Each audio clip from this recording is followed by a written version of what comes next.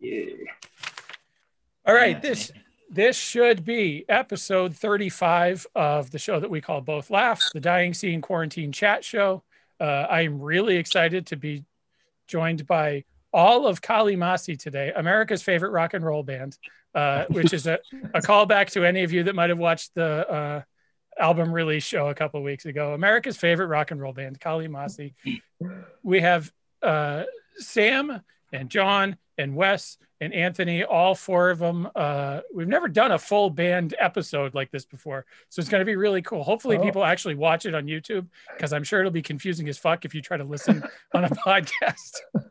But anyway, thank you, let Kali Wes Masi. do most of the talking. Yeah. Thanks for doing this. So we're the name of the game, obviously, is we're going to talk quite a bit about Laughs, which is the new album, and how perfect that I just randomly called this show Both Laugh, because I used to do a lot of print interviews. And then since the website took a shit, so what I used to do in print interviews is every time, obviously, I would laugh and the other person would laugh while we're having a conversation, I like to put it in there because it shows a little bit of humanity or whatever. And to me, it was cooler than just reading through text or whatever. And so somebody years ago said, if you ever wrote like a book or did a podcast or whatever, you'd have to call it Both Laugh. And I said, so this is episode 35. Yeah, that's perfect. Yeah, and so the album is called Laughs, and it's in brackets, just like if you were reading an interview or if you're watching closed captioning on TV. So sort of weird symmetry there. Yeah, it was meant to be. Yeah, right, exactly. I want to start. So first off, are you guys all in Chicago right now? Is everybody? How are things in Chicago right now? Because we've obviously got pretty yet another heartbreaking story in the news today from Chicago. How is everybody holding up? Shit's weird again. Still, it's weird. I don't know. I'm sure everybody feels differently, but probably similarly. But it's obviously super frustrating on a lot of levels that this continues to happen, and it's when it's happening in your city. Not that it makes a difference where it's happening, but it is. I don't know. It's just like it's hard to keep perspective. It's so frustrating and enraging. You do sort of become numb to it because it happens all the time. And then this one today, when I saw the young man, Adam Toledo, is 13 and my daughter is 13. And so it's a kind of like, that's the first time one of a situation like this has been brought home sort of like that quite literally, like, he's the same age as my child. Yeah. Yeah. It's a mind fuck.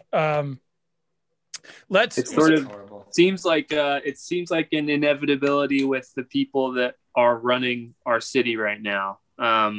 It's not an inevitability in general, but I think that like people need to, so I don't know. People need to really start thinking about how we're organizing things in our city and do something about it. Because the people who are up there right now it's just going to keep happening with people like that in power. You know what I mean?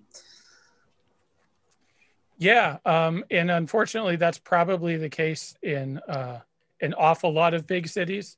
And I think Chicago kind of gets shit on sometimes unfairly for some of that. Although, like you said, sometimes it's the people that are in charge aren't really steering the ship in the right direction. Totally.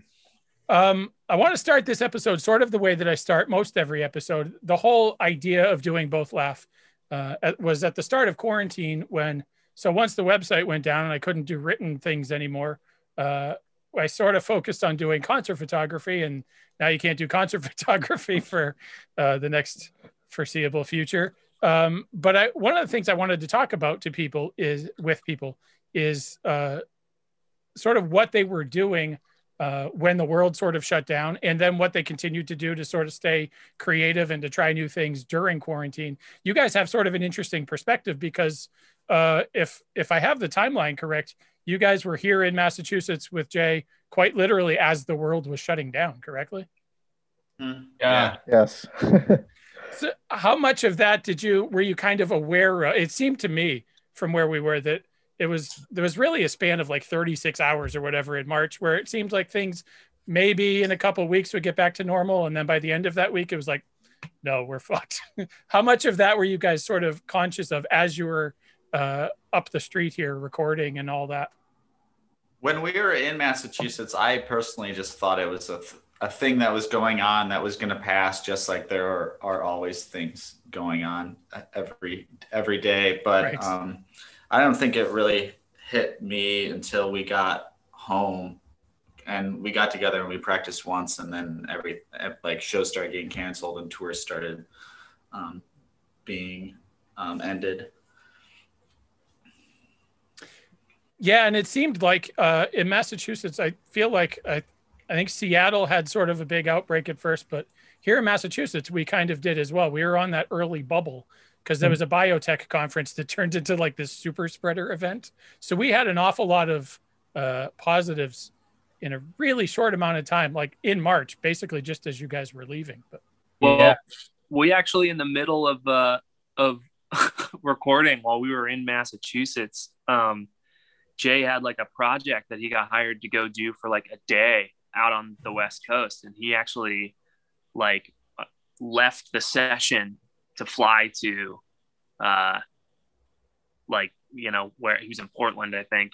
Yeah. And literally the day that he woke up to go do the thing was the day that they shut down like Oswego County or whatever, because they had one of their earliest outbreaks. So right. He ended up not being able to do the thing that he went out there to do because of it. But so that was like, we were, weirdly almost affected by it in like a direct way. Yeah. At one of the very earliest stages of it happening, in the States, like stateside. So that was it was weird. And everything after that feels like watching a slow motion train wreck or something like that, Yeah, it was weird. He got back from the thing out in Seattle or wherever he was in the Pacific Northwest, and like it was just kind of a weird story. Like he was just like, yeah, it's crazy. Like the whole city was shut down, and like obviously, hindsight's 2020 or whatever. But it just literally and figuratively. Yeah, it just didn't seem like it was going to be what it was, obviously. But it was very weird that, like during our session, and then it just so happened to seem like we sat on a record through a quarantine. The timing of it was so weird to release a record like this far after or into the lockdown, into COVID. We mixed it all through lockdown, and I don't know. Yeah, it was just crazy good timing to finish this record when we did, I think. There was never talk of postponing recording sessions at the beginning stage, whereas there wasn't it was still early enough. Yeah. It was never that close to, it just was right up against when things started getting weird. It was like when we all got back to work in Chicago was when things started seeming kind of funny, Yeah. What would 2020 have looked like for you had coronavirus not happened? I know you had at least a trip to Pooza planned and stuff like that, but what else was on the radar for 2020 had things gone the way they should have? We were supposed to go back to Europe in the summer, and I'm sure we would have probably kicked up some other tour plans around that, and we were going to go down to Fest and stuff, But yeah, I mean, I think the record still would have come out exactly when it did. But yeah, we did cancel some plans and some shows and stuff like that. Was there talk, at least at first, of postponing stuff? Because it seemed for a while like a lot of people were trying to postpone things from March, April, May to, by August or September or October, things will be back to normal. So was there that talk, or were you guys kind of early on, let's just punt until this is all over? I think our Europe, the first. What's up? Do classic Zoom stuff right here. Yeah, right. The first run of our Europe tour got postponed until what was it, January 2020 or winter 2021. Right. And so that's been postponed like 2 or 3 times now. Is that what you have on deck for November? Is that sort of the next, like a postponement of that? Yeah. In a way, yeah. I think we sort of waited until it's like you said, like it at the beginning of the whole thing, it kind of seemed like maybe it would blow over in a couple weeks, and then it started turning into like, I don't know, it might be a couple months. And like we had that thing, like you said, to go up to Pooza in May of last year, and it was kind of like, I think we just kind of, but by the time it made sense for us to like, by the time it was like certainly like not gonna happen, it was like obvious that it wasn't gonna happen. You know what I mean? Like we barely had to like announce that it wasn't happening. I think we posted a thing that was just like, by the way, obviously these shows aren't happening. You know, like. Right. But so you guys didn't have to cancel. I mean, obviously it was canceled anyway, but you guys didn't have to back out of it. It was just like they kind of said, we're not doing it, right? Yeah, it was kind of just at that point. I think any plans that, or any conversations of anything that we had, it seemed obvious that they were going to be off the table. But it was weird because all these shows started getting pushed to like July of last year and then August of last year and stuff. And, we were just like, what are we going to do when we want to start playing shows again? And then it just, at some point, it just completely, I mean, for me anyway, it just completely left my mind. Like, we're not playing shows anytime soon. So why even try to pretend like we are? Has that been a weird thing to wrap your head around, the idea of not playing shows indefinitely? Like, how do you sort of adjust to that or cope to that as working musicians? I mean, we've had a lot to work on, in the quarantine time, just with the record and everything, but also like, we recorded the record, right before the lockdown. And so we didn't really get a good shot at like learning the songs, how they ended up on the record. Some of them, some of them we like really finished them in the studio. And so like, I mean, it's been a cool challenge to kind of like, when we do get together, like try and become a really tight live band with these songs that we've never played for anybody yet. And I'm glad that we've had the time to do that, because we had a show booked like pretty much right when it all went down, and we were like, I remember like the first time we got back to practice, we practiced the one time, and we were kind of trying to put together a set list of new songs, and we weren't that good at them yet, so we're getting good at the songs we wrote. Nice. Yeah, so a lot of these songs weren't you said they were finished in studio, so they weren't necessarily written and played live and sort of honed down to what they became prior to recording them. It was really from in the studio. Oh yeah, a few of them just weren't like, we rearranged a couple things. A couple of them just, there's just a lot last minute changes. There was 2 of them that I didn't have any lyrics to, so that was just like, and then like writing lyrics to him, recording the lyrics to him, and then being like, I have to play guitar too. I have to play guitar while I play these. So got to get good at that now. It's been fun. It's been a cool challenge, and we've like definitely changed up kind of like our live, just how we approach being a live band. It's been cool to kind of relearn. For those people that are actually going to watch this, I'll pretend I'm a talk show host. I'll hold up the album. You can see my ring light. There's Laughs. As I have said, it's one of my favorite albums of the year. As we were talking about before we started recording, you came up here to Massachusetts and worked with J Moss. I know you worked with him on wind instruments, but you didn't record that here, right? You recorded out there somewhere? Yeah, at Atlas Studios. Okay. So how was the experience at the Moss household? I know they're great and whatever, but how was it like being here, moving the whole Kalimasi camp to the J Moss camp? Wes drove. So Wes, you tell us about your experience.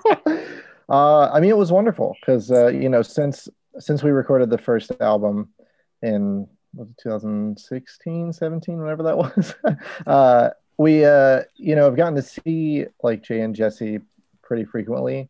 in the time between. So I think we really like sort of built like a friendship with them. So by the time we got there to record, it was just like a really welcoming, comfortable experience. I mean, I'm sure that's how they treat, like I'm sure any band that goes and records there and stays are comfortable, but it was nice that we had already, we were already friends. So it was, there was a sort of no hump to get over, like comfortability wise. We could just hop in and do it because, we're all familiar. And the drive was long. I would just like to point out it was definitely, it was a lot.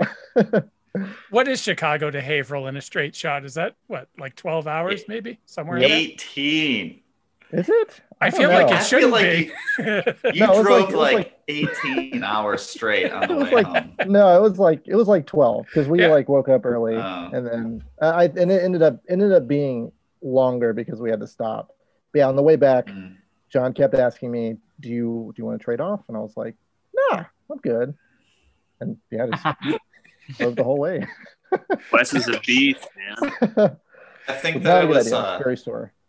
I think it was helpful for us all four to take off work for 2 weeks and then all go out of state, kind of away from our home lives and away from our work lives, and all be in the same area working on this creative project. So there isn't like half of us are gone at work and showing up every few days or whatever to do their parts. Like I recorded drums first in the first 3 or 4 days, and then the rest of the trip was just me sitting in the room supporting the band, which got boring sometimes, but overall, like, I think it's a cool way to do it, because we're all kind of there and it feels collaborative. And even if I say like one small suggestion, like every 2 days, it's just like, hey, this is a thing we're all doing together, Totally. And we all slept in the same room. They're like bunk beds in the same room. But I don't know. There's like a tour feeling to that. That was pretty cool. Yeah, it does feel like you're in your own little studio apartment world down there, doesn't it? He's got a good thing there. Oh yeah. I was going to say that's got to be a little bit of a different recording experience if you're used to finishing drums and then kind of going back to your normal routine, to have to be there for the next week and a half or whatever while things are getting written and rewritten and moved around. Do you have to then go back and re-record drum things? Like were you that actively writing in the studio that songs would change that way, or does that even make sense? No, that makes sense. They were fleshed out enough where like we knew what we were doing for drums and like the structures of most songs. I feel like there's a special sort of shout out warranted for both John and Anthony as the rhythm section of the band, because there's so much going on melodically that I feel like, especially on this album, that you guys do a wonderful job of really providing sort of an anchor, because like there's a lot of tempo changes, there's a lot of big melodies, there's even the vocal melodies sort of start and stop and go up and down. And I think that a special sort of really shout out is warranted for both of you, because there's a lot going on and it could have been very easy to sort of drift away and lose that sort of structure. So you guys did a dynamite job on this album. Thank you, man. That's really nice of you to say. I think, I honestly sometimes don't know how we held all this stuff together, because some of it really is like pretty, like a lot of the, it's funny, like a lot of the bass lines that people like have pointed out to me and stuff, they're like, how'd you come up with that? I'm like, that was always a part of that. So like, that's something that Sam told me I had to do there, and like, I thought it was going to be weird, and then somehow it completely worked out. Like there's, I don't know how some of this stuff, there ends up being some kind of glue. I think just that eventually we all just kind of committed to some of the weirdness of it. You know what I mean? And it just, I don't know, it works, but I'm glad that other people think that it works too, because there was definitely some potential for some like pile up chaos kind of stuff. And a lot of that also, I mean, it has to be said that Jay and Dave, who is the like co-engineer, assistant engineer on the record. I mean, those guys just they killed it on the production stuff. So, as far as just everything coming together in that way, I mean, we could not have done it without people who were just as committed to making it all work as we were. So it was very cool. You talked about the weirdness. I think that's sort of an appropriate word to use. And it seems like you kind of took the stuff that, like the seeds that were sort of planted on Wind Instrument, and just kind of let them blossom on Laughs. I think maybe off the top of my head, Trophy Deer comes probably the closest to being just sort of a transition, like a traditional verse, chorus, bridge, repeat, to quote Tim Barry. Trophy Deer seems to be the closest to that sort of a song, but there's some moments like Hurts to Laugh, Still Life. There's a lot of different tempos and a lot of different things stitched together, which I find fascinating. And I'm curious as to if those things are sometimes stitched together. Are they different ideas that you'll weave into a song, or do the songs sort of grow organically as you're writing them in all those different directions? Unless you don't want to give too much about how the sausage is made or whatever, but I find that shit fascinating. We love the sausage. That'll be the poll quote for the interview. Polly Mossin loves the sausage. I don't know. I mean, Hurts to Laugh is an interesting example because that's a song, and I mean, I think they all are, but that's a song that specifically was scrutinized by all four of us, just like working it and reworking it. There was like at first it was like really like a 2-chord kind of 2-part song, and we just kept like, it wasn't working, and we just kept throwing shit at it to figure out what would work. So it went through like a lot of changes, and I think, with what you're saying about like the weirdness and like the rhythm section, kind of holding that together, I really think that like the amount of time that we spend on specific parts of songs, and every part in every song, is really why that it ends up working, is because we're just like, we wouldn't let it not work, and we just scrutinize everything so much. But back to your initial question, I mean, like a song like Still Life, I think was just kind of like, as it went along, it just kind of organically grew into what it was. Is that hard to know when to put the brakes on, about sort of taking a song on a lot of different twists and turns sonically, or Hurts to Laugh specifically was like, that was a song that like from the beginning, it was like, we liked it because it was so, I mean, really, it was pretty much just like the chorus didn't exist like at all. It wasn't a part of the song at all. It was, if you think about like the sort of like instrumental break before the last chorus there, like most of the song was just that. It was those 2 chords over and over and over in like different kind of dynamics. But for the most part, it was like just really straightforward. I likened it to like a Cloud Nothing song, kind of. Oh, okay. It was really just simple, kind of garagey punk rock, and it was sort of like we were trying to figure out how we could like add something to it so that it felt like a whole song without adding too much. And then one day, or like maybe a couple days, Sam just came in and was just like, "Hey, I like basically wrote 3 whole new parts for this song." and I mean, we were just like, dude, like, I don't know. Cause like, it really just takes the whole idea of this thing, which is like, it's a simple, like, shitty punk song. and we're turning it into like another one of our like overtures. Like, it just seems like, kind of ridiculous. But a lot, I mean, really, I guess that all that is to say that like, it kind of comes down to, a lot of just kind of like the ideas that we were committed to in the beginning of the process.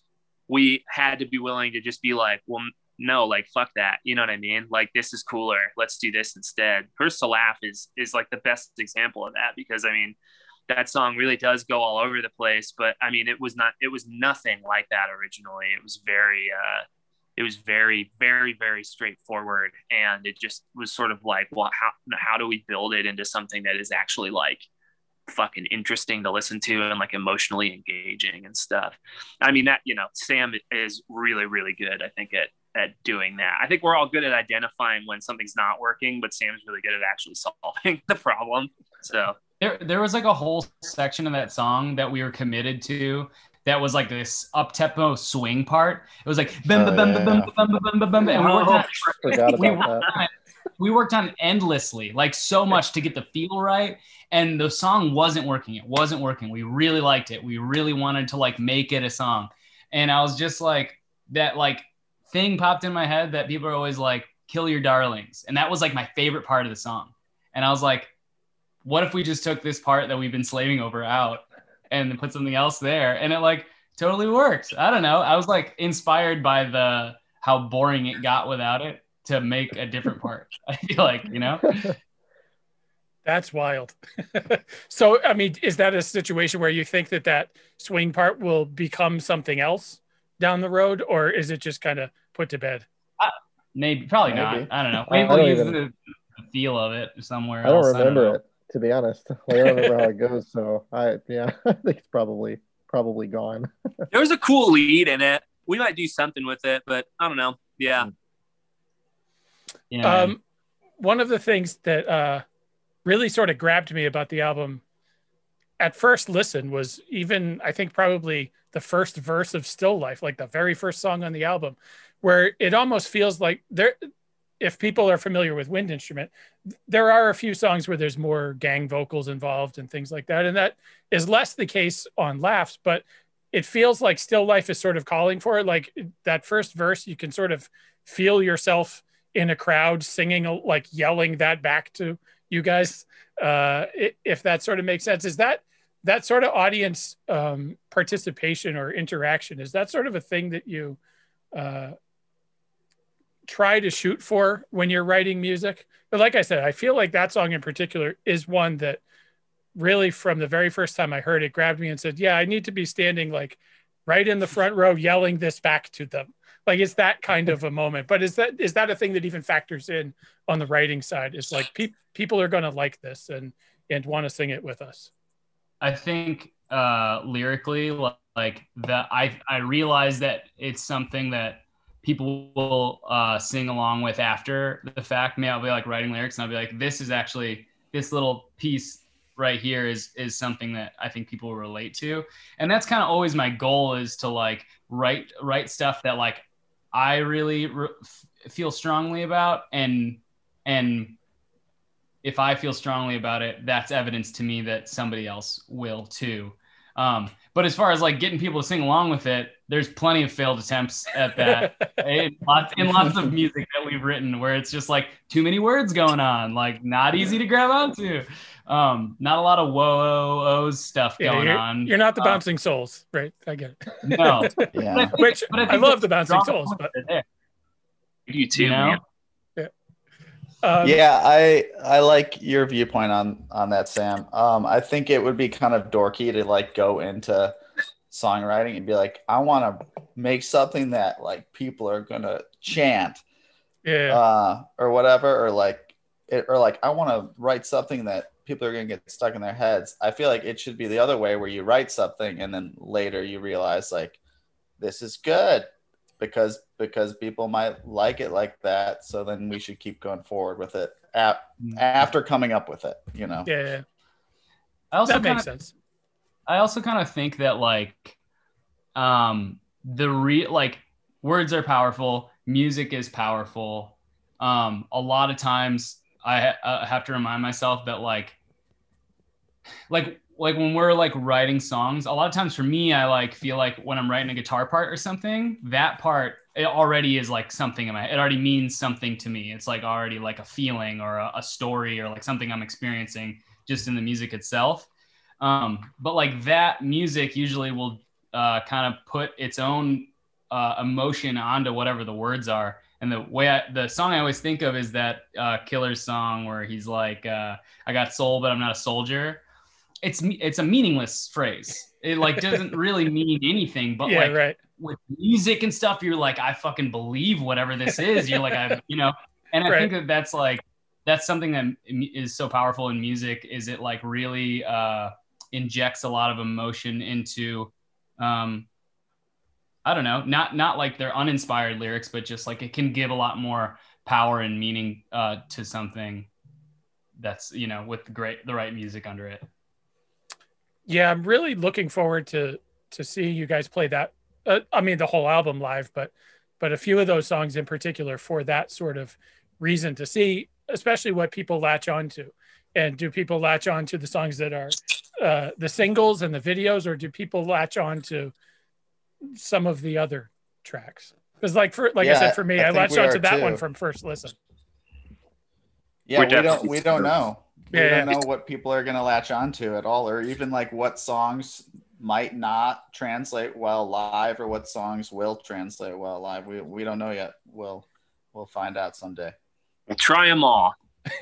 Yeah, that's a weird. I hadn't quite thought about that in the context of bands that have been putting out new music throughout the quarantine. But that if people haven't seen you play those songs live yet, you don't know what they're going to like. They might give you their thoughts on the album as a whole, but until they see you do it live, and until you get their feedback from you playing it live, you don't know what's going to happen. That's a bizarre time that all of you are in. Yeah, we don't even know if people like the record except when they post on their Instagram stories and then tag us. That's the only fan interaction we've been getting. Yeah, and nobody exactly posts on their Instagram stories that, oh, I got this album and it's a steaming turd, right? Like people post because they like it. So that could be happening all over the country right now. We just wouldn't know it, you know? Oh, I doubt it. It's worth mentioning that you guys have put out some really great videos for this, and that's not a thing that a lot of people necessarily do. The Guilt Like a Gun video seems like it was a monumental task to pull off, and I've watched it like 100 times, and I'm still like, wait, how did they do that? That's awesome. That's exactly what we wanted. Yeah, and again, not to give how the sausage is made, but it seems like that was effectively one shot from overhead. I know the phones move around and that was a different thing, but I was like, damn, I can't figure out. I'm pretty sure that's one shot from overhead, and if it's not, they did a really fucking good job editing it. It's one shot. Yep, all one shot. We took to do the little the actual video itself with the party and all that. We just did it a bunch of times. We had sort of a kind of a game plan how we were going to move the phones and stuff, and then otherwise just had our the people helping us out as well. Like we would just kind of make a party scene, try different things, see what works, and just do it a bunch of times until we kind of like, okay, things link up, looks believable, that's good. So it took quite a few hours just it's funny because like the whole idea of like I mean, because there's something like, and we kind of knew that it would kind of come off as like more impressive if it like came off like it was like one sort of seamless cohesive thing or whatever. But what's funny is that like it would have been harder for us to figure out ways to edit around the whole thing than it was. I mean, a couple of times like the idea of just like bringing up ideas of just like, oh, and then we can like cut it and edit it so that it's like blah blah blah blah, and those always got vetoed like immediately, because it's like that's gonna be way fucking harder than if we just choreograph everything. I mean, Sam and Wes, like they spent like several days just like with like pieces of paper and like little like game pieces, just like choreographing everything meticulously. And I mean, that's the only reason that it works is because there was so much planning ahead of time. But yeah, it was all the one, like the stuff happening in the phones was basically one shot. All the moving between phones and stuff, we did that all in one go. We choreographed that. And then the overhead stuff we choreographed separately, kind of ahead of time, given what was filmed before. And yeah, but a lot went into it. But I think it would have been harder to do it any other way. Yeah, you nailed it. It really, like I think I was even watching it last night again with my wife, and I was like, See, I think because of the Polaroid that's slowly developing through us, that I feel like that's like they couldn't fake that. So I feel like it has to be one shot. And then Trophy Deer, which Anthony, you sort of animated that one yourself, correct? Yeah, basically what we did for those two videos was we divided the labor. So like Sam and Wes were working really hard on the Guilt video, and then John and I were working on the Trophy Deer video. So John drew all the backgrounds for it. I was working pretty hard. Okay, so John can speak for himself there. No, you were. Yeah, so he was doing the backgrounds for it and stuff, and he it was basically like, I got a huge head start on doing the animation and stuff, but like there definitely reached a point where I was like, man, there's all this hard work might not pay off. This might not look very good. And then when John started filling in the backgrounds and stuff was when I was like, oh no, this is going to be super sick. So, I could, whatever. It wouldn't have been, I don't think it would have been anywhere near as cool if it weren't a collaborative thing. But yeah, it's cool that it worked out that way. And that like, we were able to kind of, we were able to see what the other dudes were doing and understand like what they were going for, but basically just trust them to do it, and just to involve us in whatever capacity they needed us to be involved in. And then they trusted us to do our thing. And it was really cool how it turned out that way. Both of those videos, I'm like, I can't believe, it really was like the four of us, we had some help from our friends, but it wasn't like we hired people to produce them or anything. Like we did those, Yeah. We, it was interesting because with both videos, it was a little bit of a Hail Mary, like Anthony's first time animating, like Wes and I we did all the choreography for the physical phones moving around and the people in the phones, what they were going to do. Cause that was the 4 backdrops was in the same room. Oh, okay. With 4 cameras shooting at the same time. So that is happening at the same time. And we didn't know if either of the videos were going to work out really until they were pretty much done. Like when we looked back at the footage from Guilt and Anthony, got all the backgrounds and patterns all together, and it was kind of just like fingers crossed. And then, holy shit, I can't believe we made this video. Like, I can't believe we made these. This is not, it's unprecedented for us to make something that cool. And I think both videos turned out really fucking cool. They came out really cool, and they're radically different too. So it's not like you can tell that, like there's not a theme necessarily. There's not a look to them. They are radically different, which I guess speaks to sort of the Kalimasi thing. There's a lot going on in both of them, but they are radically different. We tried to have like references to like each video in each other video in some small way. And just to it's not like super overt, but there are little nods. If you watch all 4 of them, you kind of notice there's some continuity just because we knew they were going to be so different from one another, Yeah. Do you think that the idea to make the videos and to have them as sort of involved as they were sort of came out of quarantine and having less other things that you could be doing, so that sort of forces you to focus on a different part of like the album run up?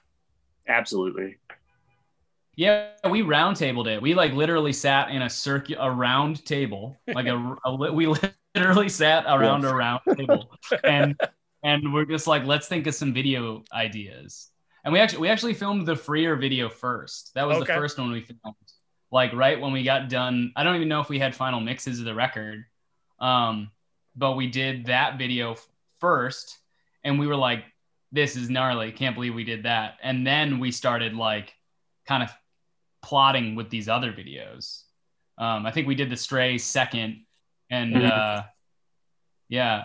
And that the whole concept behind the Stray was like, if you watch all our videos from Wind Instrument, they're like super like, there's masks and fucking stuff like all sorts of like stuff, props and squirrely, but like it's like very art-y. Yeah. And then we were like, make a video of us rocking out, kind of like a sweaty rock band video. And then from there, it got out of hand. I sort of referenced the record release stream that you guys put together with, I guess, with Corey and the Booze Cruise sort of people. Did they kind of frame it out? But you guys knocked that thing out of the park. You had, and it was interesting. I liked the fact that you had not just a bunch of guys playing acoustic guitars, for because there's been a like I've overdosed on that through quarantine. So you had comics, you had Deanna from Sincere Engineer. It was this really cool and eclectic sort of bill. Where did that sort of idea germinate from, and how long did it take to pull it all together to what we ended up seeing? We weren't gonna do a record release show, or we had kind of thrown the idea around for a while, and then it was 2 weeks before the album came out, and they hit us up and asked if we want to do it, and we were like, all right, we got exactly 2 weeks. Sometimes things turn out cool when you're under a lot of pressure, and we just kind of mass texted a bunch of friends to see if they wanted to contribute a bunch of different things, and threw around ideas, and it worked out really, really, really well. Yeah, the whole thing about we were basically like, we're not gonna do this because we can't make it cool, you know. I mean, there's no point in doing it if it's not going to be really cool. And then somehow, I don't know, we're like idiots, seeing shiny things and stuff. So we were just like, yeah, no, we don't want to compromise our artistic, integrity and just throw together some bullshit just because that's what everyone's doing. And then Booze Cruise hit us up and we're like, do you want to do an album release? And we were like, yeah. And so we all it was sort of out of necessity. We were just like, okay, this can't be fucking lame because we just worked so hard on this record, and we can't, the release for it has to be at least somewhat commensurate to how hard we worked on, the record and the artwork and just putting this whole package together. And I think, it just kind of came down to well, there are no rules for what this is supposed to be like, I mean, a lot of people put live streams, and this is not a knock on what other people do for live streams, but we were just this doesn't have to be your typical show. You know what I mean? Right. It doesn't just have to be us and two other bands doing acoustic sets or whatever. And so we just kind of got all hands on deck. I mean, the reason that it was as cool as it was is just because we have so many awesome friends that were down to throw in whatever capacity, some small, some big, some people came through in a huge way, really, really short notice. And yeah, I mean, it just speaks to the community we've been able to be a part of. I was skeptical of the comedians, how well that would work, but it was pretty funny. Yeah, it worked out. Yeah, as one of them, and I forget his name off the top of my head, but as one of them pointed out, that it is a little weird to have stand-up comedy not in front of tens of people, but in front of just his buddy that's sitting on a couch and a phone or whatever he's talking into. It's it's an interesting thing to watch. I watch Conan a lot, and so Conan's been doing his show from an empty theater, and he's got cardboard cutouts, and so he still tells his normal jokes, and it's just silent afterwards. And it's a really weird thing to wrap your head around. Somebody's giving comedy, and you just have to laugh when it's funny, not because other people are laughing. It's a really sort of different world for comedy. That's got to be really hard for them. That was Winslow's set, and he even said he was he filmed it, and he was he emailed me and was I don't know, man, it's really weird. Are you sure this is what you want? And I was like, dude, I promise you, it's better than you think it is. Right. Just send it to me. Let me see it. I mean, they all felt that way. I mean, and I even put it out there. I hit up all the comedians and was just I know that this is a weird ask, but do you want to do this? And they were all kind of it's not that weird. And then they did it and they were like, that was weird. And, but I think they turned out really great. They were all such good sports for doing it. It was literally just to humor me. I was the only person that wanted that. Everyone else like could take it or leave it. But I was like, it's called Laughs. We gotta have comedians, and like it's. I love that it. I didn't even make that connection till wow, like, John. the later, and I was like, oh, okay. I just realized that like the reason why, because we were like, I think the reason why we got so many people on board too was we were like, hey, play one song or two songs or just tell a story. It doesn't do whatever you want. Like we don't care. You don't, no time limit. Like take as much or as little time. And I just realized the only reason that set lists or sets are like 20 to 30 minutes in the first place is because like that's the like shortest amount of time you can use to like justify moving that amount of shit. You have to set it down and then you're like the only like we have to leave it there for like at least 20 fucking minutes. There's nothing to move around on the live set, so it doesn't matter. True. Yeah, and no I one think has to drive anywhere.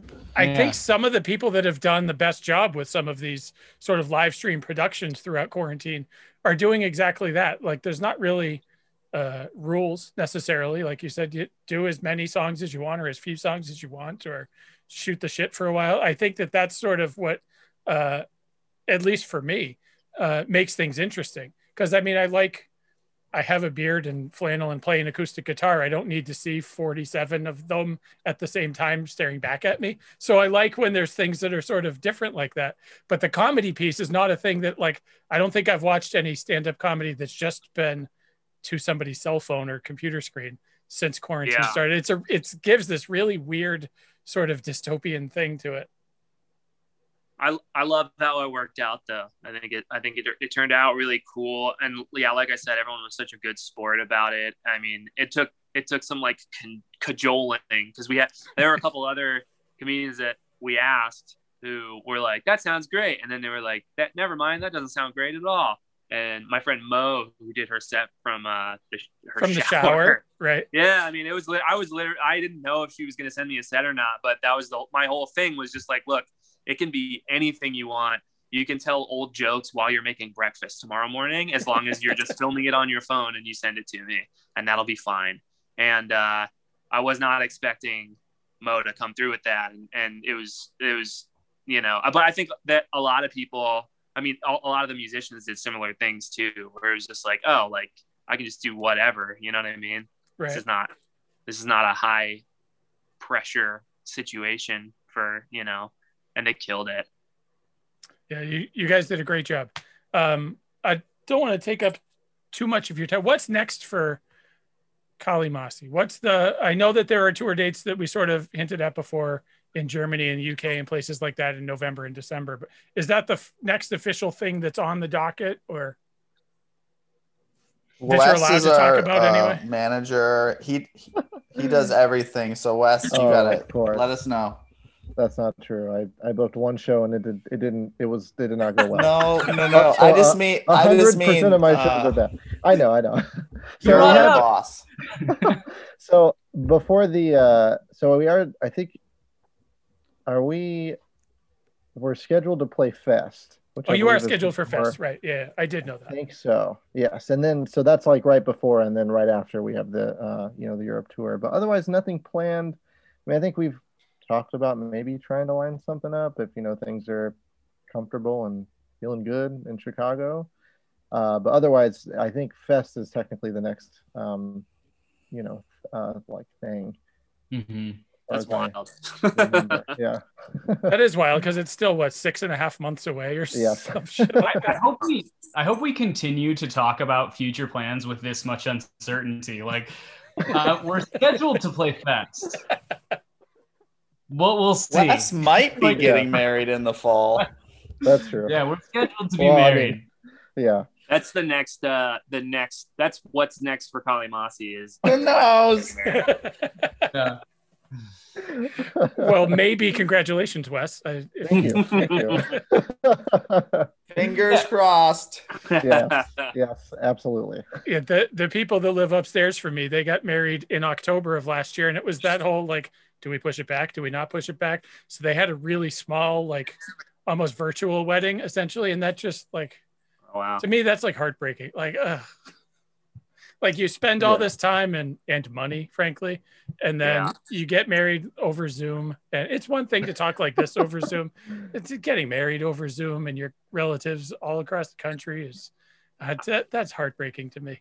Oh, yeah. I think that this entire last year has just been about making the best of this like unprecedented situation and trying to be positive in whatever way you can. And, you know, I mean, a lot, you know, you think about all the things that people have like wanted to celebrate over the last, I wouldn't compare our album release show, for example, to like a wedding, but like that's, you know, it's an occasion that we felt was like a momentous thing that we wanted to celebrate. We definitely didn't get to do it in the way that maybe we would have otherwise, but you know, I think that you just have to, I don't know, make not just make do, but like really think outside the box and make the best out of, you know, this like just insane situation that has been thrust upon everybody. So I think people getting married on Zoom's fucking tight, man. I mean, you know, it might have been better than a real wedding for all. Yeah. We know, well, then they plan to have their real wedding, I think, this year too. So then they get to do it all. Nice. Hell yeah. I do think that there are some holdovers from the sort of Zoom quarantine era that I hope might actually stay on. Like there's more people that probably got to see your album release show, even though it wasn't a show, than would have been there in person, right? And the people from all around the country and theoretically the world got to watch your album release show. So, which is a different sort of cool thing than packing a club and getting it all sweaty. And I know that there's obviously merit in that and whatever, but it also, I think that there's some part of this culture that the creative people like on your side of the screen have come up with that I think hopefully hold over at least at some level. I mean, obviously we all want real shows again and real tours again and stuff, but I'm glad that some of this stuff has existed. Yeah. I think referring to it as the Zoom era just like got me feeling a type of way, but I think you're right. I think this has been an era of community and like entertainment in some way, and that's pretty wild to think about. And it has to have like a ripple effect on what we do in the future, because it's shown us, hopefully, I mean, you know, that there are way more possibilities for the way that we can do things than we previously gave any credit to, you know. Have you been writing still throughout quarantine, or has the sort of events of the last year bled into ideas that you have ruminating in terms of new material going forward, or you just kind of waiting to get out and playing laughs to the people before you worry about writing again? We've just been trying to get good at playing the new songs. I don't know. I'm stoked to like start cracking away at some new stuff again soon. But like, I don't know. For me, from writing, I know everybody in this band plays music, so everybody probably has a different answer. But like, I have not felt like writing anything during this time, really. You know, it's been pretty uninspiring, just uneventful. Yeah. Or too many events. Like it's been overwhelmingly eventful for some people. And then like you can't can't necessarily make sense of how to sift through it all while you're going through it. You need a little bit of detachment from it in order to sort of process what you just went through. It's a good point. Yeah, it's sort of numbing right now, though. You know, I mean, it doesn't feel. Yeah, it feels like I mean, personally, just very removed from a lot of what's happening, and it's kind of hard to, you know, I don't know, but I'm sure that Sam's always got. Sam is extremely. He's a very thoughtful person, so he says he's not working on stuff, but in a lot of ways. Yeah, I think you're muted. Anthony. I think that whatever is happening currently, we're on our way to making something else. How often are you guys able to get together and work on the stuff from Laughs? Like, when did you actually start making it sound like it sounds on the record? Are you able to get together every week, or have you all been vaccinated at this point? Or I don't know how that shit works in Chicago. Yeah, we Wes, we how get together twice a week, Oh, okay. Mondays and Thursdays. But we can't yeah. pull up a nice man asks us to podcast. Yeah. But this is our band practice tonight, just hanging with you. Yeah. Oh, I appreciate that. It would have been interesting, I guess, in hindsight, to do the interview from one of your phones, like in the practice room, and just pass it around. Yeah. That could have been something. Yeah, we're just we get together like once a week and try to keep in touch. Did you go? How long did you go, or was there a big chunk of time in there where you didn't get together at all, or have you stayed pretty regular? Yeah, right when we finished recording the record, we came back, practiced once, and then like real shutdown happened. And I think we didn't really see each other until when was our next practice? Like July or August or something like that? Yeah. It was like we got together in like May or June or whatever to clear out our old practice space. And I remember that. That was like a momentous thing that we were like, I mean, Sam I think Sam had to work or something like that, but me and John and Wes were all in the same place for like the first time, like 2 or 3 months. And it was like momentous. Yeah, that was weird. Super weird, especially because like, I mean, since I joined this band, we've been pretty like inseparable. We've seen each other at least once or twice a week, like nonstop for like a couple of years. And sometimes for like literally nonstop for like weeks at a time on tour and stuff like that. So that was definitely like kind of wild. And so I think it reached a point where we were like, we just got to start, if we're going to socialize in one way, then we should, it was a no brainer for me that it was going to be with the band, Did we move out of Empty Bliss into Superior Street? No, I think we didn't have a space for a while. Right. Yeah. Empty Bliss flooded, and then we just had to move our shit. Yeah. That was a whole nother thing, is we like lost a ton of our gear. I was going to say, did you lose anything in a flood? That's crazy. Yeah. Prior to recording. Right? No, it was after. After recording. So our old practice space flooded twice, and once was before we recorded the album, and the other time was after we recorded the album. So like that's why it's confusing. Yeah, feet of water. We like had like several $1,000s worth of gear trashed. But people like the people who run the space started like a GoFundMe, and they raised the money in like a day. They're awesome people. It totally was not like their fault that it happened or anything. And they took care of what all, we're definitely not like, we didn't get like particularly fucked in that situation. We were really, really, really lucky that it worked out. It did. Damn. I just forgot about that. Sorry for bringing it up. I was like, what? Was that last year? What a fucking year. It's like, that's like the reason that I think that for a lot of bands, when something really unfortunate like that happens, it's like, they like reasonably so talk about it for like years afterwards. And it's such a footnote for us because like we got so taken care of by the whole thing that it doesn't seem worth. The only reason that it's even worth bringing up is like to bring up how again fucking awesome the people that we know are, and how much support like we have from people. I mean, that was awesome. That really just gave me a lot of faith in what we were doing. So yeah, but it wasn't like a woe is us kind of situation, like at all. We got really, really lucky overall from that. So it's just another reason 2020 was a shitty year, quite literally in your case. Yeah.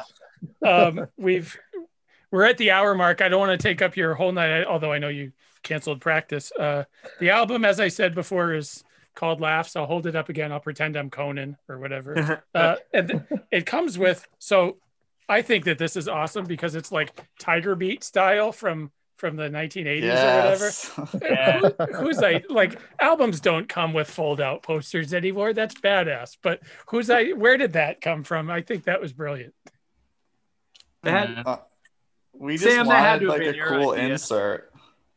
No, bands like, okay, a lot of the shit that I feel like we are always like concocting has to do with like, oh man, no bands like us are gonna put a full fold out like boy band poster of themselves in the like that. Just, I don't know, it just seemed like a subversive good idea. It's like I feel like it hasn't been done since like the 80s rock, like arena rock days, like hair metal bands and shit would do it. And then it kind of went away for a while because punk rockers take themselves too seriously or whatever. But I think that was fucking awesome. And I didn't know if it was an intended thing or if it was just sort of like, oh no, it's just a picture that was a poster. But I was like, that's fucking We're brilliant. just trying to convince people that we're good enough of a band to have a poster. Yeah. So to do that, we just made a poster of ourselves and slipped it into the. I was gonna start the show with this just like on the wall behind me. I feel like that was an opportunity missed at this point. Thank you for doing this, gentlemen. Thank you for getting all four of you together. This has been a lot of fun for me, and like I said, we've blown through an hour, so I don't want to take up too much of your evenings. Like I said, man, it's really nice meeting you, dude. Yeah, likewise. And when I knew that you guys were recording at Jay's house, I was gonna sort of try to invite myself up through Jay and take pictures and shit like that. Because like I said, I've done that for Rebuilder a couple times. And they're just cool people to hang out with. And I was like, ooh, but then whatever shit happened and I didn't. So I wish I had done that because this is really cool. I'm a huge fan of the album. Hopefully everybody has bought it at this point. If they haven't, hopefully they'll go buy it now because it's one of my favorite albums of the last few years. We'll put it that way. Thanks, you, man. Wonderful. Thank you. Thanks so much. I'm gonna stop recording and then make sure that it saves correctly.